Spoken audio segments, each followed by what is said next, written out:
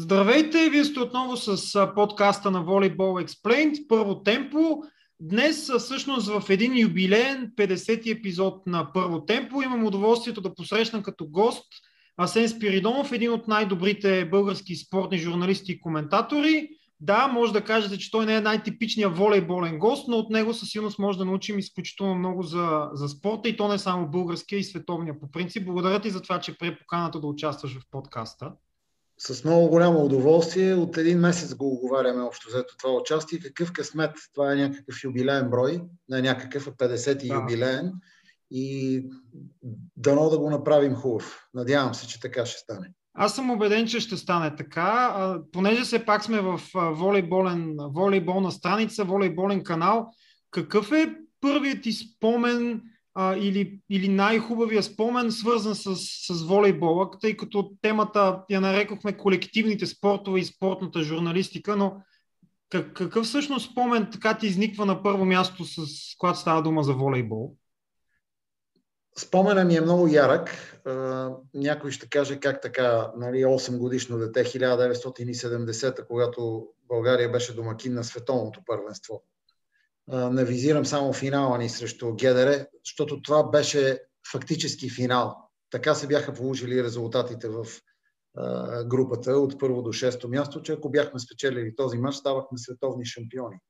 Баба ми, Бог да я прости, работеше в зала фестивална и аз изгледах цялото световно първенство, всички мачове, които се играха в зала фестивална.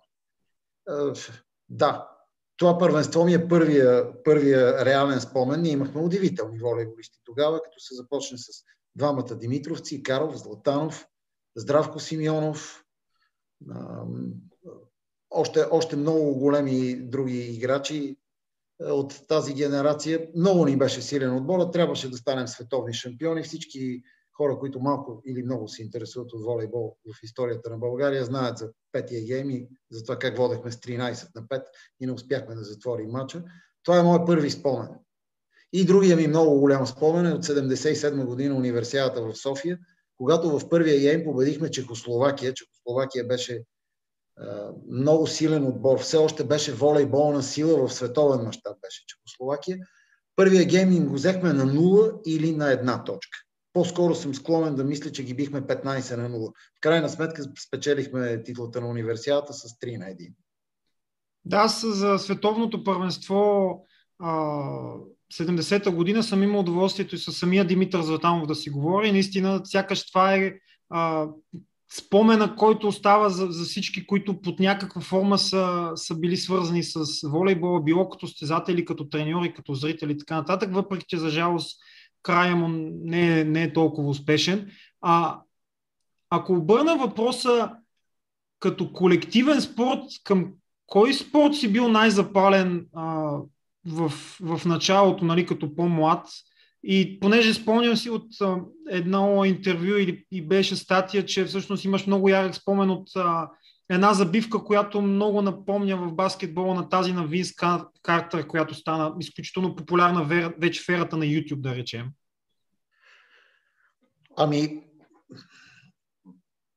Мога да кажа, че баскетбол. Баскетбола по простата причина, че в края на 60-те и в началото на 70-те години баскетбола ни не отстъпваше по класа на волейбол. Говоря в цялостен мащаб. Говоря национални отбори. Не само мъже. Да не забравяме, че има един друг пол, който е с огромни успехи. Дамския ни пол. И в едното направление, и в другото. И баскетбол, и волейбол. Има и клубен, не е само национални отбори.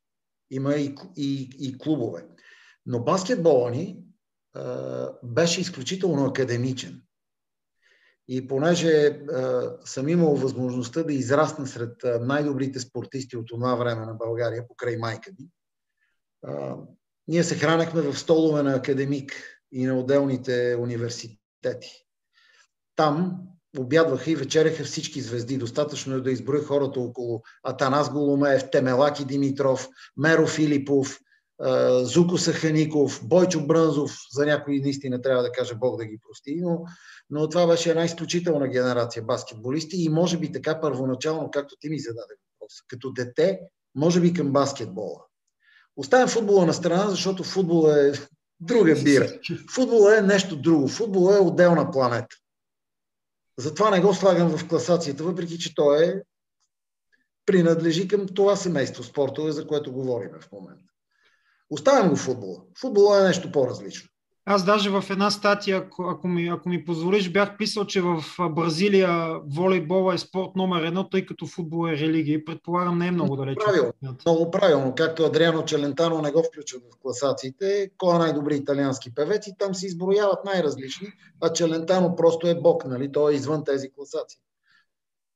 Да, понеже спомена баскетбола, за жалост няма как да, като говорим въобще за колективни спортове, в това число между другото и футбол, за жалост няма как да пропуснем тази тема, че всъщност колективните ни спортове, особено няма как да... Той спорта ни като цяло претърпява един много сериозен срив вече. Даже не само е 50 брой на подкаста, ами го записваме отгоре на всичко и на 10 ноември, което може би още някаква допълнителна символика във връзка с спорта внася. От тази гледна точка, на какво според теб се дължи този срив, както в баскетбола, където той е една идея по-малък, да речем, така и в спортове, в които ние тотално изчезнахме от картата, като хандбал, като водна топка, хокей на лед, разбира се. Да. Обясненията са много, но нека да се хванеме за големите спортове. Въпреки че мене много ме боли за хандбала, между другото, бил съм 15 години хандбален журналист и бях шеф на арбитражната комисия на Българската федерация по хандбал. И това беше през 90-те години, когато ние спечелихме медали на световните първенства за девойки и в които нашите мъжки отбори, билото от ЦСКА, Кремиковци и ВИФ по това време, може би бяха станали вече Национална спортна академия, още се класираха по четвъртфинали, то говоря за мъжките отбори. А женските отбори, ЦСКА, Люлин, пак ВИФ, стигаха до полуфинали на европейските турнири. Така че за хандбал и за водна топка и за хокей много ме е яд, тъй като това са едни прекрасни спортове и на всичкото отгоре добри за България да бяха продължили да се развиват. Но да говорим за големите, спадът наистина е много голям. Искам да отбележа, че той във волейбола е голям. На фона на огромните традиции, които имаме във волейбола, това, което видях на това европейско първенство и на предишните, ние вече играем доста допотопен волейбол. Така че и там трябва да се замислим. Вярно е, че там сме, може би, с най-малкото отклонение. Обаче и там е сериозна работата и там мисля, че ще губим позиции. Засегнах го в началото. Обясненията са много, но моето основно обяснение специално за спорт като баскетбол особено, това е, че беше тотално взривена академичната основа на този спорт. Не можеш да правиш в спортни училища да правиш баскетбол. Българският спорт още по средата на 70-те години започна да се развива с идеята, че България ще стане велика олимпийска сила. Както и стана. Ние станахме велика олимпийска сила още в Мюнхен 1972 година. Но когато се питаме защо ни закуцаха игрите вече в този период, тъй като, извинявайте, ама ние не сме се класирали 15-14 първенства от 95-та година на европейско по баскетбол за жени, където ние бяхме втора сила след Съветския съюз, последствие Русия в историята на европейския баскетбол при жените. 15 първенства ще станат, ние не сме се класирали на финал. Така че нарушаването на академичната основа и акцентирането върху спортни училища, според мен, взриви спорт като баскетбол. Не мога да твърда същото за волейбол, защото той в тези 30 години и толкова от тогава си има своите успехи. Но за мен в спортни училища и с тази система можеш да правиш гребци, боксьори, атлети, ако щеш дори пловци, индивидуални спортове, да.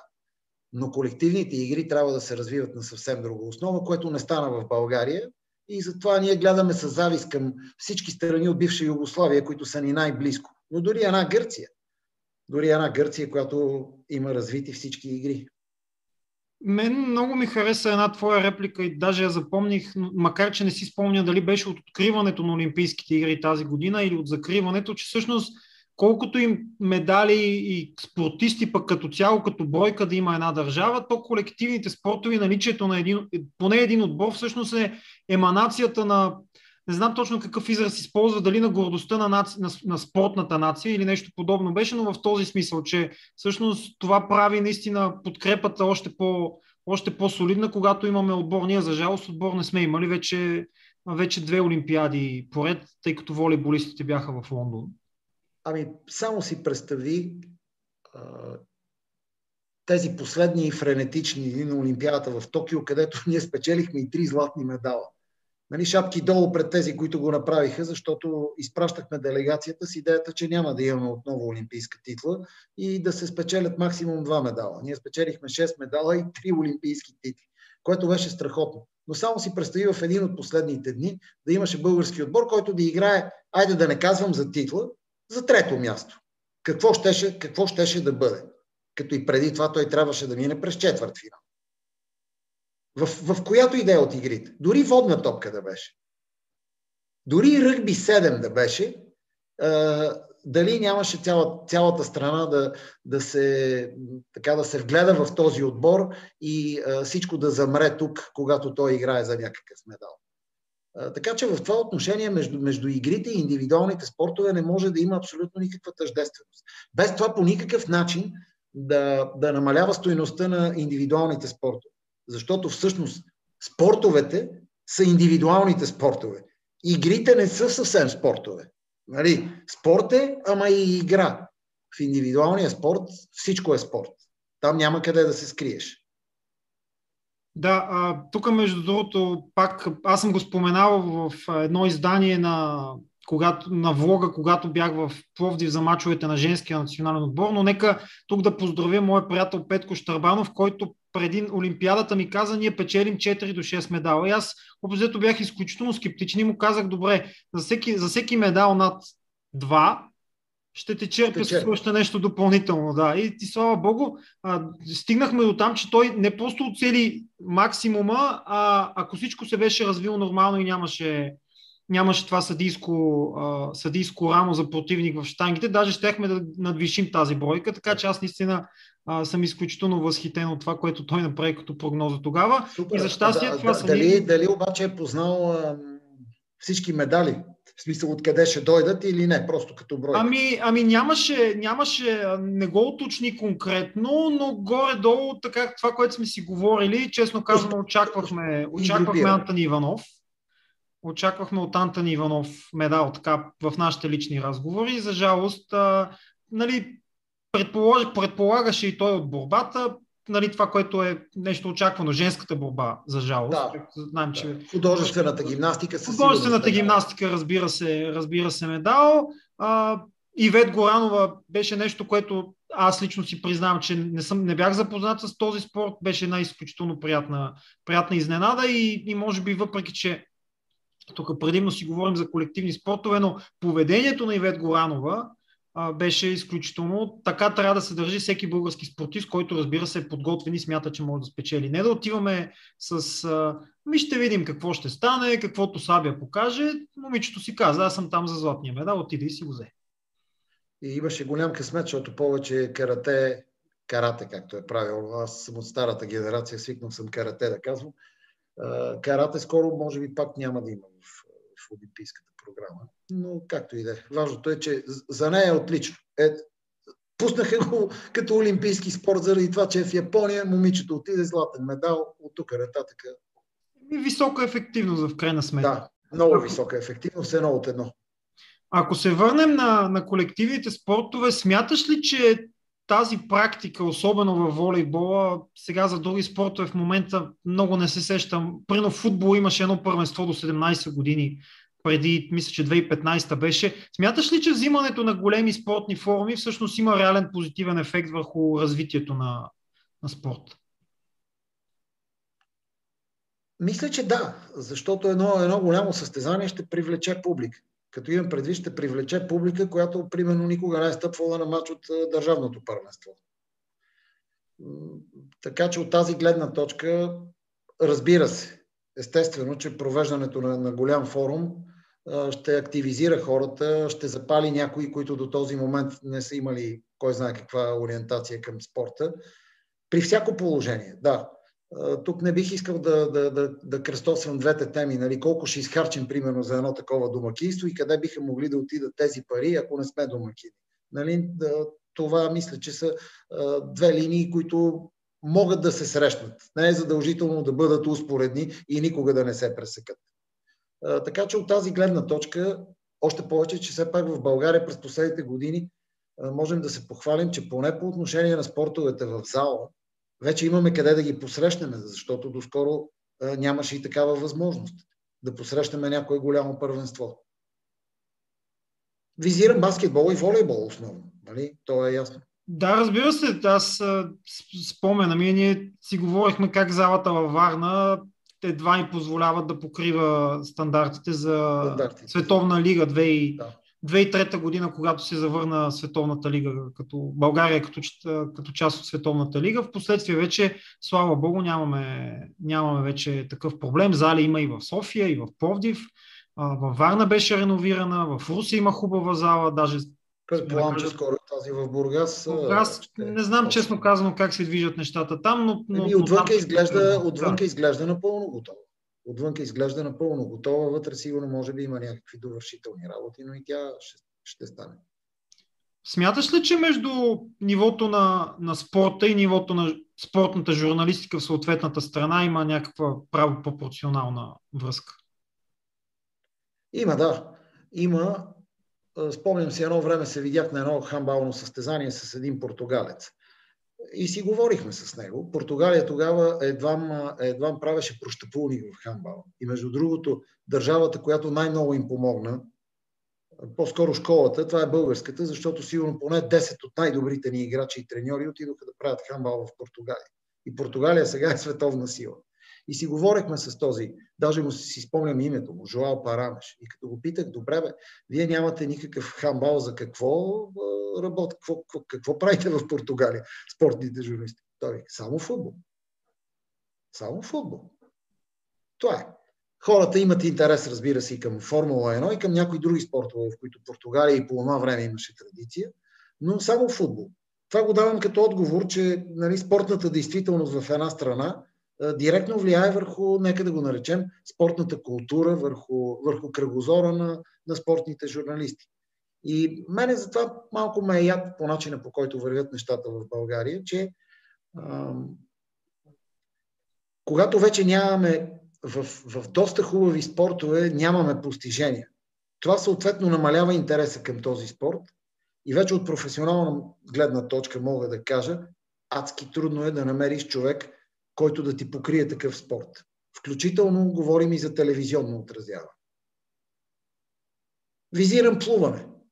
Не защото коментирам плуване, а защото плуването е изключителен спорт. Слава му, наравно с атлетиката, айде атлетиката малко по-нагоре, когато говорим за световни първенства и олимпийски игри. Изключително трудно е да намериш в България човек, който да напише нещо за плуване, камо ли да го коментира. А е плуване. Да не отварям темата за ски бягане, защото тук даже не трябва да търсим журналисти за ски бягане, при положение, че България 10 години и 15 имаше само един Веселин Цизов. Значи не може страна, в която има един ски бегач на ниво, да търсиме журналист. Не е резонно. Не е резонно в такава страна да има журналист по ски бягане. Не ти ли се струва някакси странно, че се концентрираме толкова много върху футбола от една страна? Да, интересът, разбира се, е най-голям царя на спортовете, обаче от друга страна, реално успехите ни в спорта, колкото и да бяха малки предните години, и слава Богу тази година, така си говорим и с приятели, че тази година ни е, не само заради Олимпиадата, тази година като цяло ни е може би най-добрата година от много време насам. В спорта, включително и в колективните спортове, в случая волейбол, естествено става въпрос. Това не е ли малко, не знам, не се ли отразява твърде негативно на останалите спортове? То е във връзка и с това, което каза току-що всъщност. Ами, за съжаление вече е така. Вече е футбол и от останалото каквото дойде. Гледам и как се построяват новини, включително в институция като Националната телевизия, където съм имал и удоволствието да работя. Не може винаги да се започва с новини от футбол, независимо от това, че е номер едно. Много често новината е от другаде. Новината, с която трябва да започнеш своята емисия. И тъй като вече почти няма вестници, тук отиваме до една друга болна тема на българската журналистика изобщо, даже не казвам спортна, а изобщо. Това е упадъка на вестниците. Вече няма редакции, вече няма редакционен живот, вече няма такива тежки пера, които като напишат нещо, това да се смята за все и свя. Вярно е, че вече дойдоха други времена, в които не се признават авторитети. Времена, в които всеки има и техническото средство да си изкаже мнението и да го оповести на милион хора. И те да го видят в следващите секунди. Съгласен съм с това нещо. Но понеже съм тръгнал от Народен спорт, от вестник Народен спорт, който беше една изключителна школа, и там работеха и страхотни журналисти, но си спомням как се правеше първата страница, как беше заглавието. Не винаги футбол. В никакъв случай. Докато после стана обратно правилото. Задължително футбол. И когато попитах Юли Москов, утре няма да ви бъде футбол заглавието, той ме попита защо, и аз казах, защото Денислав Калчев стана европейски шампион на плуване. И какво ми отговори достопочетният главен редактор на 7 дни спорт? Денислав Калчев може да бъде заглавие само ако се отдави на се. Нали? Мисля, че повече няма какво да се каже по въпроса, и това е 90-те години.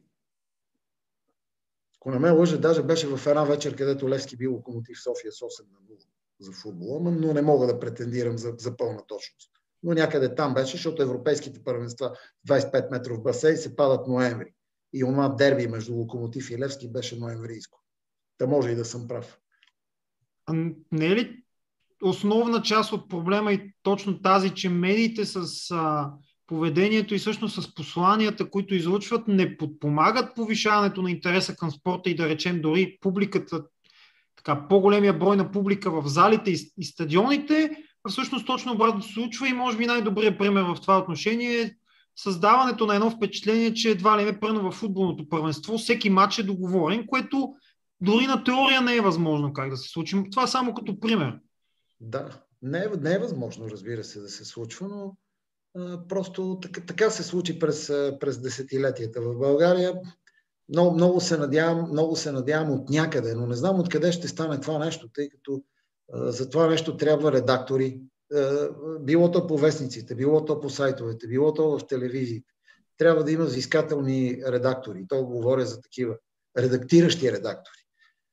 Редактори, които да те поправят, които да те сочат, които да ти помогнат да израснеш, когато си млад журналист, пълен с ентусиазъм и си готов да направиш всичко. Там е момента, в който може да се формира и критерий. Там е момента. Затова има голяма отговорност всеки, който е на някаква позиция в някаква сериозна телевизия. Когато говорим за телевизиите. Но същото важи дори и за един сайт. Тук вече даже не визирам да говорим за една школовка в изразните средства, защото ние работим с български език. Не отивам чак в тази посока. Говоря просто да има опитни хора, опитни журналисти, които малко да изправят този изключително насочен към футбола критерий. Че другото, което е извън футбола, може и без него. Не е така. Футбола си е футбол, той никога няма да загуби, между другото, своето първенстващо място. Никога. Футбола си е футбол. А смяташ ли, че има липса и на разследваща спортна журналистика? Тоест, ако прием, че журналистите са коментатори, репортери, водещи на новини и така нататък, то няма... Всъщност, аз съм убеден, че има почва за да се разследват казуси, както е в множество федерации. Имаше проблеми в Федерацията по спортна стрелба, да не говорим за волейбол, Какви ли не всъщност казуси имаше през годините, пък и свързани с футболните отбори. Ето, мисля, че министър на спорта беше коментирал днес или вчера казус с неплащането на найема от страна т.е. за стадион Българска армия. Няма ли сякаш глад към такава информация, която е свързана с подобен тип дейност, която всъщност да отключи проблемите в спорта и един вид да повиши пък доверието на хората към спорта, ако тези казуси започнат да се изчистват и да намаляват като бройка? На времето, нали, живеехме в други времена, не се казваше разследваща журналистика, но термина беше критични материали. Даже имаше определена бройка, определени страници, определени места имаше за писане на критични материали. Разбира се, когато е по поръчка вече, нали, примерно ти четвъртък трябва да напишеш критичен материал, но може да няма върху каква тема. Така че има голяма разлика все пак между онази критична журналистика, критичните материали и идеята за разследваща журналистика. Нашия спорт е изключително богат, за да има такъв профил.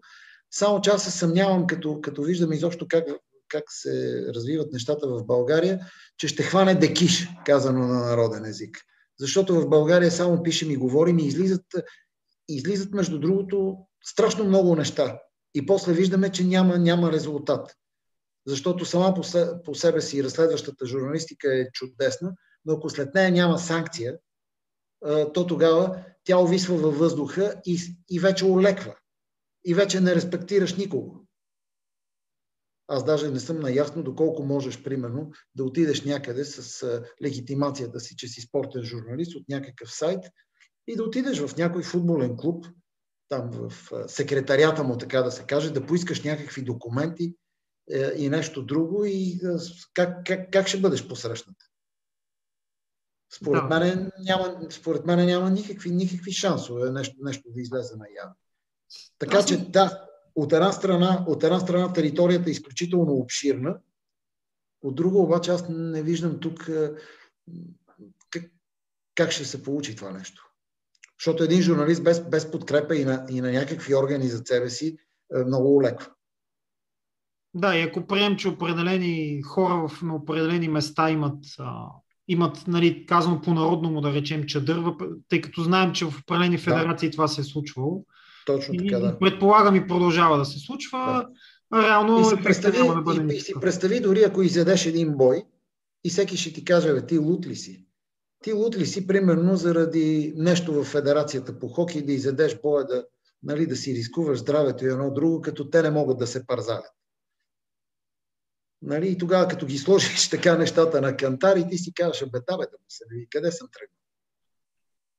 Ти спомена, но отговорът ми не е не. Нали ме разбираш? Не е не. Но се чуда по-скоро какъв би бил ефект от това нещо. Сашо Диков се опитваше колко години? Колко години Сашо се опитваше и го правеше в една гледана телевизия. И той се и състари там, между другото, този човек. Той изглеждаше много добре и беше такова. Това го съсипа него. Аз съм близък с Сашо. Това го съсипа, че няма резултат от всичките неща, които излизат наяве.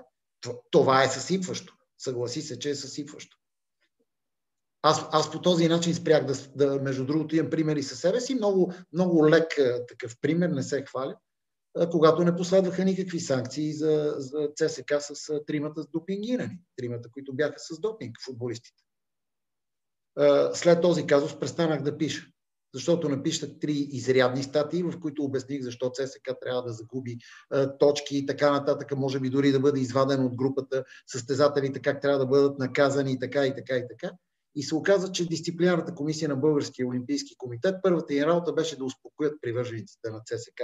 Като казвам ЦСК, щях да го кажа за всеки друг отбор, ако беше хванат в подобна крачка. Казаха да не се притесняват, няма да има сериозни санкции, както и нямаше. Те изкараха по 3 месеца в зимната пауза наказание. При положение, че велики наши спортисти са били уличавани в употреба на допинг и са си заминавали между 2 и 4 години и тъй за всички времена. Много по-добри, отколкото са футболистите на ЦСК, които бяха там. Тошко Янчев, който беше, не си спомням вече, и още 2. Аз не си спомням правилата тогава какви бяха, но в момента са точно такива, Правилата че бяха трима такива, човека. прилагат се правилата на FIFA и UEFA, тъй като в нали, нашия футболен правилник не може да противоречи на този на FIFA и на UEFA. И ако има някакви драстични разминавания, отдолу е написана една точка, че се прилага международния, който е по-силен. Идеята ми е, че при трима човека, вече установени с наличие на допинг, се наказва вече и целият отбор, не само тримата индивидуално. Това имам предвид. Целият отбор. Там трябваше най-малкото да има отнети точки. Нали? Да не говоря, че трябваше да отидат и в втора група. Автоматично. Но искам да кажа, че и аз мога да дам пример, в който това е 2012 година. Пишех за един сайт и се отказах след това, защото писах. Там писах 6 години, не лоши статии, само на тема български спорт. 2-3 пъти съм кривнал от българския спорт и видях, че няма смисъл. Ти спомена, че си започнал като журналист в вестник Народен спорт. Кога започна вече коментаторската и как започна коментаторската кариера? Коментаторската кариера започна по случайност точно благодарение на Сашо Дигов, тъй като аз бях почнал да правя едни страници, свързани с Националната хокейна лига във вестника и Националната телевизия беше изкопала от някъде мача на звездите, All-Star Games на Националната хокейна лига 1991 година. И понеже Сашо знаеше, че аз се занимавам с това нещо и аз му гостувах даже в неговите предавания маратон. И той ме покани, той беше шеф на спортната редакция тогава, и ме покани да коментирам този матч, в който Марк Гартнер, примерно, вкара 4 гола, един нападател от Ню Йорк и стана MVP. Но това ми е първият коментар фактически. Така по-голям. След което вече като отидох в Националната телевизия. И преди това съм им гостувал в Националната телевизия за някой матч от Шампионската лига, защото те даваха Шампионска лига до 2000-та година. За някой хандбален ефир с Петър Василев, много добър приятел и колега, който е отличен хандбалист и страхотен хандбален специалист и коментатор. И след това в Националната телевизия вече си започнах за тези спортове, които са ясни и до днес. Но късничко, на 12-та година, откакто започнах работа, и на Олимпиадата в Сидни. Там ми беше фактически първото състезание, плуване и по-малко атлетика и откриване. А какви са, така ако може да се обобщят основните правила по време на коментар, да кажем за колективен спорт, тъй като предполагам просто разликата с индивидуалните спортове, ски бягане, плуване и така нататък, снукър, които коментираше е доста по-различна. Но основни правила в смисъл как се дозира от гледна точка на период на говорене, т.е. времетраене, паузи, статистика, доколко е необходимо и как трябва да се дозира. Значи колективните спортове са много динамични. А в спортове като хокея, баскетбола и хандбала ситуацията се сменя буквално в секунди. Така че там просто самата динамика на спорта те кара да няма мълчание. Представи си как ще минат 2 атаки в хокея, при които няма да се обади коментатор. В футбола може. В футбола това може да стане. В футбола даже е подходящо на 5 или 10 минути, в зависимост от ситуациите в матча, да има известно затишие. Футболът го позволява. Волейбола той е по-предвидим от тези спортове, тъй като там всичко е ясно. Има сервис, има посрещане и още 2 удара след това. Евентуално приключва сцената или съответно блокада, контранападение, но там всичко е предвидимо. В другите не е така. И поради тази причина много мълчание не може да има. Трябва да има динамика и мисля, че най-добре го правят американските коментатори, които коментират хокей и баскетбол. Аз главно гледам тези спортове следа. Американски футбол и бейсбол не толкова, даже малко, даже да не кажа съвсем не през последните години. Но мисля, че те го правят най-добре, но техните предавания са толкова добри и с графики, така са подготвени статистически, че някакси всичко идва по естествен начин. Статистиките винаги при тях винаги са онагледени. Винаги има графика. Не е просто коментатора да я цитира тази статистика. как го правят този синхрон? Сигурно има някакъв изключителен екип, има страшно много редактори. Как се подготвят тия предавания? Как се прави това нещо? На мене не ми е ясно, но го правят по страхотен начин. Статистиката, само когато има нещо конкретно и е вързано с някаква ситуация, тогава идва на помощ добрата статистика на време. Иначе просто отбора да раздава топката и ти да кажеш, че от 57 година не са губили с 2-0 на собствен терен, нали? А не ти ли се струва, че точно в американските спорти има едно пренасищане такова? Има го, но да, има го, наистина е така, но гледам, че самите тези, които коментират, не прилагат всичко, което им е доставено. Нещо от рода на този отбор не е губил в понеделник бейсболен матч, тъй като там не играят колко 160 колко матча. Не, това са някакви невероятни статистики, които ние не можем да ги асимилираме, според мен. Тук работейки малко или много... В понеделник, като играят на осветление, примерно нещо е такова. Понеделник на осветление, в събота преди, примерно в събота преди, айде, то не може да е ден на благодарността, ама някакви такива. В вечерта преди деня на благодарността, примерно, от не знам си колко години. Някакви такива страшни работи. Ако го свържа с волейбола, за мен един от големите проблеми на волейбола е, че съвсем доста по-елементарни статистики въобще не е възможно да ги намериш. Ако примерно сега трябва да кажа кой е, да речем, най-възрастният състезател, който е печелил олимпийска титла, или кой е най-възрастният състезател, печелил, да речем, шампионска лига по волейбол или преди купа на европейските шампиони, не е възможно да се намери без да се прерови цяла база данни, която също липсва. Така че ти реално не можеш да го установиш това нещо, освен ако... Тук не казваш само за български волейбол, а изобщо... Не, тук говоря въобще волейбол в световен мащаб. То на практика няма такава информация. Мога ли да си позволя кратък коментар? Да. Волейбол е най-смешната федерация, тъй като те сменят регламента на почти всяко първенство. Имаше един период, в който всяко първенство се провеждаше по различен регламент. И което не е хубаво. Което не е хубаво. Сега мисля, че вече стабилизираха нещата. Но особено помниш, имаше едно световно първенство, където играеха в едни групи по трима, по три отбора. Да, където пък в една тройка, пък после в още една тройка. И после се оказваше, че някакви отбори могат да се срещат 3 пъти на това първенство. Някакви такива неща имаше. Да, 2010-та мисля, че беше, започнахме в групи по 4, след това имаше още една група от 3, след това още една група от 3, след това беше полуфинал. Да. Не е хубаво за не е добра реклама за един спорт. Явно не е добре организиран, ами гледам и сайтовете не са нещо, кой знае. Да, определено, няма никакъв спор. Да не говорим, че се огажда на определени отбори, тъй като преди няколко години, понеже италианците изпаднаха на хартия изпаднаха от то мисля, че беше още световна лига. Следващата година вече го преформатираха на волейболна лига на нациите, за да може определени отбори да останат вътре. Сега пък са въведени така наречените Challenger Teams, които могат да изпаднат и такива, които не могат да изпаднат, дори да загубят там 15 пъти, което е пълен абсурд. Може би има някаква логика, ние не я разбираме. Това вече по-клони към търговски елемент, отколкото към чисто състезателно. Можеш ли да споменеш някоя интересна история или пък гаф, който е свързан с твой коментар? При всяко положение.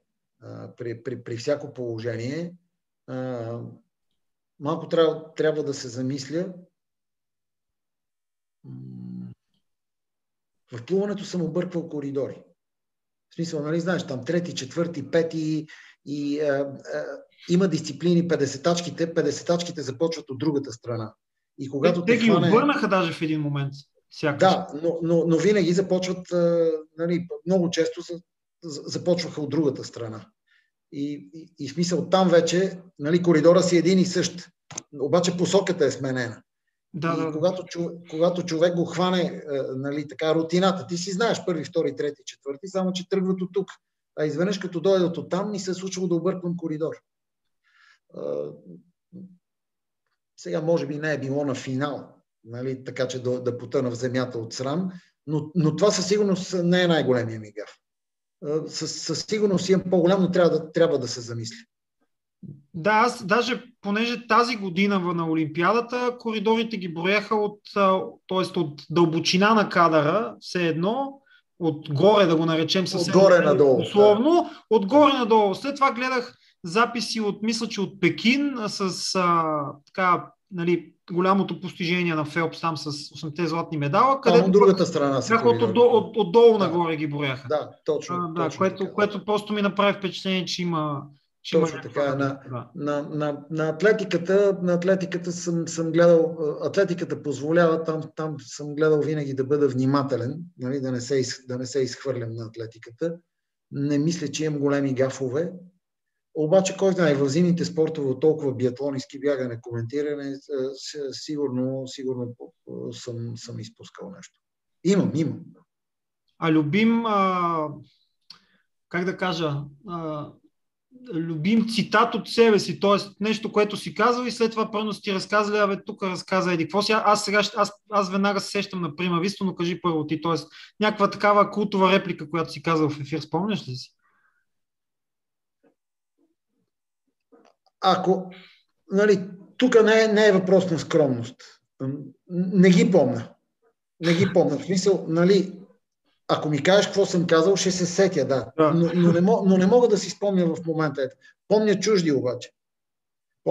Тази на Данчо Божинов за топка за отиване по леглата, лека нож фъргъл, ми е нещо.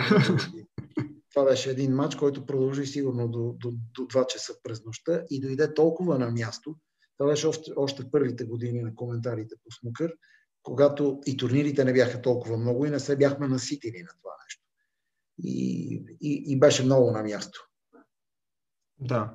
Аз лично, ако мога да споделя, сега, например, ви се сещам за 2 цитата. Единия беше преди доста години от биатлона, когато каза, че Сандрин Баи единственият начин Сандрин Баи да не спечели състезанието е да спрат партизани в гората, откъдето минаваше трасето. И другия мисля, че беше от снукър за това, че беше от снукър, че понеже така от една странична тема, която ми е доста любима за Титаник, че всъщност бялата топка не успя да заобиколи черния айсберг. Ами, то е свързано сигурно и с ситуацията. Нали? Така като ги прочете човек или нали, извън самото предаване, може би даже не звучат, примерно като това, което ми... Да, разбира се, да. За Сандрин Баи не ме грабна, но може би тогава в контекста на състезанието, което е било някакво преследване или някой масов старт, сигурно е било на мястото, за да направи впечатление. И нека да завършим така. Кой е любимият ти български спортен момент от една страна, който си коментирал, той е свързан с българин, да кажем от Олимпийски игри, може би, не знам, може да не е от Олимпийски игри, и такъв, който пък просто си бил зрител по телевизията или на живо? За български спортен момент, значи със сигурност трябва да е от Олимпиада, защото няма по-голямо събитие. Може да звучи шаблонно, да не звучи много интересно и атрактивно като изказване, но би трябвало да бъде от Олимпийски игри. Но като че ли най-много понеже тогава ги отразявах в телевизията, това е онзи сезон на Катя Дафовска, където тя можеше да спечели световната купа. Тъй като, нали, аз не коментирах биатлон, когато тя стана олимпийска шампионка, но тогава имаше едни стартове в Германия, особено в Оберхоф и в Фруполдинг, когато тя беше в страшна форма. Мисля, че тогава ми е много, много силна емоция. Говоря за спортове, които съм коментирал с българско участие. Нали, защото има и други без българско участие, където може би съм се влагал и още повече, но от тези, които са в моя бранш, е това. Тъй като в футбол не съм имал удоволствието да коментирам изключителни мачове на български отбори, било то на клубни или на национални. Имаше силни мачове, но оттам няма как да дойде. Та вероятно е от биатлона, от онези стартове на Екатерина Дафовска. А като зрител просто? Кой ти така останал в съзнанието най-много? Най-любимият ми момент като зрител е когато бях на 10 години в първите големи серии между Съветския съюз и Канада на хокей, когато Пол Хендерсън вкара на Съветския съюз гол 23 секунди преди края и канадците спечелиха с 4-3 серията. Така, двете серии ги спечелиха с 4-3. Тогава имахме удоволствието да гледаме 4-те мача от Москва и коментара на изключителния Людмил Неделчев. И тогава се изкефих максимално, тъй като си признавам, че бях за Канада, а не за червената машина. Да. Ами, благодаря ти отново за това, че прие поканата да участваш в подкаста и се надявам, че така част от нещата, за които си говорихме, именно спада в спорта, така лека по лека, по една или друга причина ще се обърне тенденцията да завършим положително, че всъщност тази година наистина е най-добрата от олимпийска гледна точка със сигурност от 21 години насам, пък и не само, тъй като имахме още доста успехи. Разбира се, не само защото е юбилейно предаване, но ние трябва не да снижим претенциите, но да бъдем реалисти. И спорта все пак е част от забавлението, част от свободното време, в което човек се забавлява. По някой път се тероризира сам, нали, когато на неговия отбор или любим състезател не му минават нещата, не му се получават. Но ние трябва да запазим един оптимизъм и мисля, че дори тези спорадични успехи, да ги наречеме частични успехи, временни успехи, моментни успехи, по-скоро трябва на тях да се радваме, отколкото да чертаем някакви далечни и в това отношение мрачни перспективи. Добре сме и за държава като нас, за страна като нас, за нация от нашия калибър, дори и сега бих казал, че сме добре. Може и по-добре и се надяваме да стане по-добре. Да. Благодаря ти отново. Чао и ви пожелавам успех в следващите 50 да се стигне до 100-ния по най-добрия възможен начин. Благодаря отново, уважаеми слушатели, уважаеми зрители. Искам да ви благодаря отново, че ни слушахте или гледахте и се надявам да го направите и следващия път. Чао! Чао!